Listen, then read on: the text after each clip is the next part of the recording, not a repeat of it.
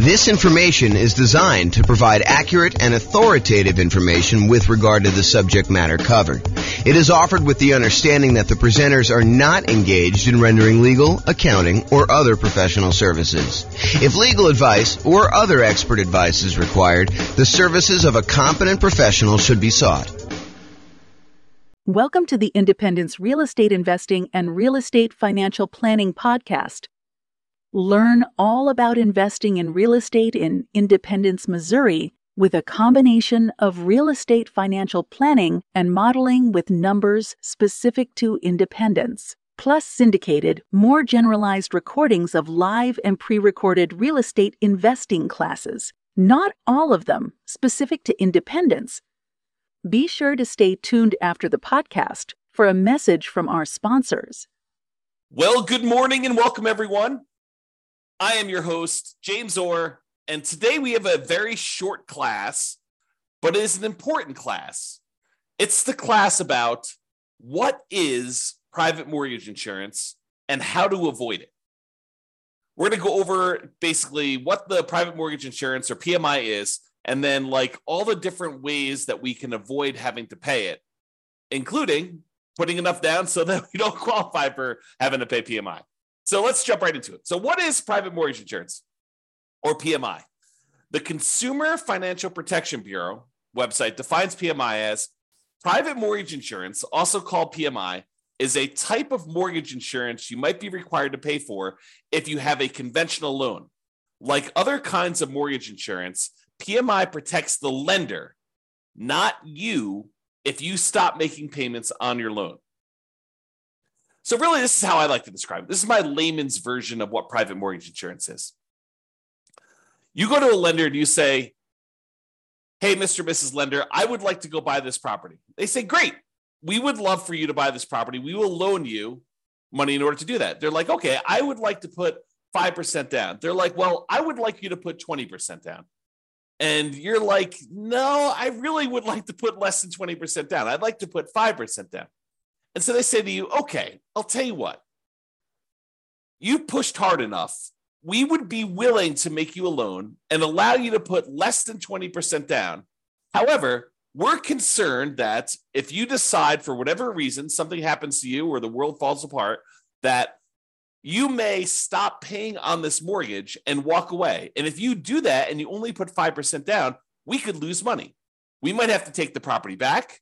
We might have to pay some expenses to get the property back. We may have to wait for several months while we're waiting to actually be able to foreclose and get the property back. We may need to do some repairs on the property when we get it back. We may need to hire a real estate agent in order to sell the property and pay them a commission. We may need to hire our attorneys to do the foreclosure. So we might have some pretty significant expenses. And we're concerned if that does happen, then having 5% of equity in the property might not allow us to get all of our money back. In other words, we could not walk away with 95% of the property value should you be, should you default on the loan and we have to foreclose and get it back. So I'll tell you what we're willing to do. If you go pay this third party company, this insurance company, and this insurance company is going to protect us in case you default and we end up losing money on the deal, then we will go ahead and accept your 5% down payment. And because it's a little riskier for us to do this too, we will also charge you a small premium on the interest rate. So that's what's going on. I mean, the mortgage company, they want to make you the loan, but they want you to put 20% down. But you really push hard enough. You're like, look, no, I don't want to put 20% down. I really want to put 5% down or 7% down or 10% down or 3.5% down or 0% down. I really want to do one of these other loans like USDA or VA or FHA or even conventional with 5% down. And yes, some of those I realize don't have mortgage insurance, like the VA. They have a funding fee instead. I understand that. But the idea is that they would prefer you to put 20% down. And you're telling them, I would prefer to do another loan where I put less down. And they say, well, okay, we'd be willing to do that. It's going to be riskier for us. So we're going to charge you a higher mortgage interest rate. And we need you. We require you to go pay this third party private mortgage insurance company that will protect us in case you default. It shifts some of the risk of you defaulting from the lender to the insurance company. So they're sharing in the risk now. The insurance company is collecting these premiums, and they've calculated it such that they're profitable. They're collecting more money from all the people paying private mortgage insurance than what they're having to pay out to lenders. And during really good times, when the market's going up 5, 6, 7, 10, 15% per year, they're probably doing really, really well.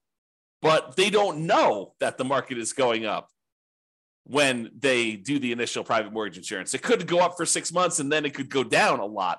And then they'd be on the hook for a lot of these things. So they have to look at the aggregate of all the different people, all the different markets over time and say, okay, now we think we're going to be profitable by collecting this premium from you and being able to pay out in case you default and they have to pay to the lender to protect the lender.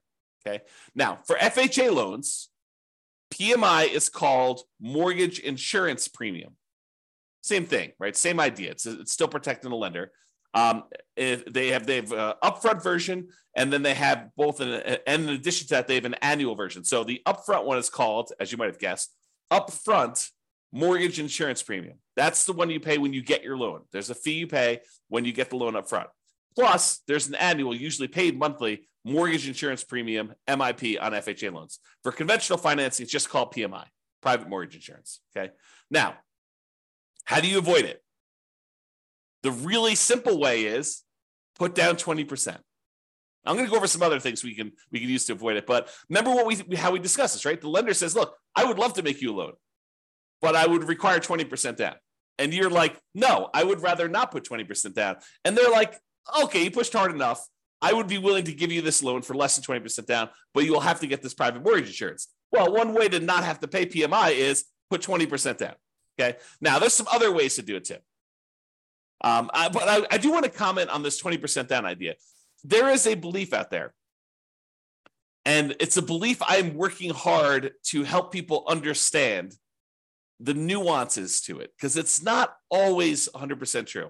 But there's a belief out there that, look, I want to go put down this minimal amount. I want to get maximum leverage. I want to get the maximum return I can get on this very small down payment that I'm making. And it is true that when you do put less down, it amplifies returns. Honestly, it amplifies returns in both directions. If you have negative cash flow, it amplifies that negative cash flow return, which is negative. And if you put less down, it also amplifies any type of things that go against you. Like if property values happen to go down, that gets amplified too. So it's an amplified return, not always a better return. Subtle point, okay? Now, so a lot of investors want to put minimal amount down in order to be able to make these investments. And I think the other reason why is they think to themselves, look, I'm going to put this small amount down and I'm going to be able to buy more properties, have a bigger asset base, get to my financial independence goal faster by having more properties acquired quicker. And what's interesting is that is not always true. And I've done math on this in 300 US cities. And I continue to do classes on this. So if you haven't heard one of those classes where I talk about, is it better to do one thing or another? We do this comparison in some of those classes where we say, look, instead of you going and doing like a nomad strategy where you put 5% down, you buy a property, you live there for at least a year until you save up the next down payment and you've lived there for a year, which is a requirement of the lender. Then you go buy your next property with 5% down, you convert the previous one to a rental, and you repeat this process, and you're able to acquire properties relatively quickly with relatively low amounts of capital invested, because you're putting 5% down every time you do this. When we compare that strategy to taking the extra time to save up for a full 20% down or 25% down, or heaven forbid, save up 100% and buy a property with no mortgage, completely unleveraged, sometimes it is faster for you to have saved up for 20% down than it was for you to save up for the 5% down. Maybe not faster to buy your first property, but faster to get to financial independence. And it blows people's minds every time I show them the math, because it's counterintuitive a lot of times, right? You think to yourself, hey, I'm going really slow in the beginning because I'm taking this extra time in order to buy my first property. But by the time you buy your first property, that property may help you save up for the second one. Whereas when you buy it with 5% down, it may have slightly negative cash flow or very little positive cash flow, or maybe a lot of negative cash flow, depending on your market. Okay. And if by doing that, it actually slows down how quickly you can acquire your next property in a lot of cases. Okay. And it is really hard to be financially independent when your properties are cash flowing $20, $50, $100 a month. You need a lot of those small cash flow properties in order to be financially independent. Whereas if you saved up and you bought a property with 100% down, no mortgage at all, that generates a lot of cash flow because you don't have a mortgage on it, which makes sense. And so in those cases, you don't need that many. And once you buy the first one, the amount of money that is generating helps you buy the second one because the cash flow from it is so great. The speed, the time it takes you to acquire your second free and clear property is much faster than the first one. Yeah, the first one seems like it takes forever. But if you measure the time it takes you to be financially independent, comparing putting like 5% down or 20% down or 25% down to buying properties free and clear, it is not nearly that much longer than you might think it might be. It's probably longer in a lot of cities, but it's not as much longer as you think. It's not like it takes you 3 times as long. In some cases, it's like a year or two. And then you don't have any risk of leverage in that case. You don't have any PMI. You've really optimized your investment in that way. Not optimize your return on investment, but optimize the investment. You're getting like a really big chunk of return on it. Okay. I've kind of diverged there. So when you put 20% down, it may require you to save up for a longer time, which may mean you're buying a more expensive property because property values are probably going up, right? Not necessarily, but a lot of times they are. And it may mean you're getting higher interest rates. If interest rates are on their way up, that could happen. So there are some risks in saving more money to put more down. You know, when you do the 5% down, you're able to acquire properties now. Sometimes you could lock in lower prices and lower interest rates. Now, if interest rates are coming down, it may work the other way. And if property values are correcting, if they're coming down, it may work the other way. But a lot of times we don't know. You know, we could speculate, we could guess, but you know, if you had asked me at the beginning of COVID, if property values were going to go up or down with what seemed like the entire economy shutting down and our limited ability to get out there and show properties and all these restrictions on stuff, if you had asked me if I thought property values were going to go up or down, I probably would have told you down. I would have thought, hey, you know, I don't know for sure, but you know, if we can't show properties, if it's harder to show properties, it might be harder to actually move. Might be harder to, you know, when the economy is completely shutting down and a lot of people are losing their jobs and a lot of people look like they were getting sick and dying. I mean, you could have argued that, you know, end of times, the real estate market's going to crash. What happened? Not that. Hard to predict sometimes. Really hard to predict. Okay. All right. So how to avoid private mortgage insurance? Put 20% down. Really easy. Or if you already have a loan, you could pay down your loan balance so that you are below 20% loan to value. Oh, sorry. So you're below 20% equity, not loan to value. Got to rephrase that. I'll say 80% loan to value. Look at this. Correcting in real time. So pay down your loan balance so that you're below 80% loan to value. Now, with FHA, can you do that? If you pay down your loan below 80%, can you get rid of your PMI that you have, mortgage insurance premium, on an FHA loan that you already have? The answer is no. FHA is one of those loans where you have to pay it off. You have to either refinance or sell the property in order to get rid of your mortgage insurance premium. There are some exceptions. You know, if you go look at the FHA matrix, you can put enough down, and there's some things that can happen where you can do that. But if you're putting 3.5% down to get an FHA loan, which is probably the majority of folks on here, especially if they're buying, you know, duplex, triplex, or fourplex, or trying to minimize their amount down, then paying down to an 80% loan to value, either organically, just with natural mortgage payments, or putting extra money into the deal to try to get below 80% with FHA loan, you're not going to be able to do that. However, if you have a conventional loan that you put 5% down or 10% down in order to acquire it that way, or 15% down, you want to buy a non-owner occupant one, you could do that too. And then you're like, hey, look, I made a mistake, or I didn't have the money then, but now I have the money. I want to go below 80% loan to value and get rid of PMI. You can do that. You can pay your loan down below 80% loan to value, request that the lender remove PMI, and we'll do a whole class on that. Okay, so you pay your loan down so that you get below that 80% loan to value, and that will allow you to get rid of private mortgage insurance. which could significantly improve your cash flow. Okay. Another way to avoid private mortgage insurance is when you get your loan, you can voluntarily tell the lender, look, I will voluntarily take a higher mortgage interest rate if you give me a credit that you then use in order to pay a one-time upfront mortgage insurance premium, a private mortgage insurance payment, instead of doing it monthly. So you say, look, I don't want to do monthly PMI because it's really going to hurt my cash flow. One thing you could do, you could bring money yourself to the table and pay a one-time upfront private mortgage insurance payment and not have a monthly PMI payment. That would improve your cash flow. Or what a lot of people don't necessarily know is you could say to the lender, look, if I pay you 0 points right now, interest rates are 6.5. However, if I pay you $5,000, I can get 6.25. But it works in the other direction too, where you could say to them, listen, I will voluntarily take 6.75. You give me $4,000, and we'll take that $4,000 and we'll use that to make a one-time upfront PMI payment, and then I won't have PMI. So in other words, it looks like, mechanically, it looks like you took your PMI and instead of paying PMI, you moved it to the interest rate of the loan.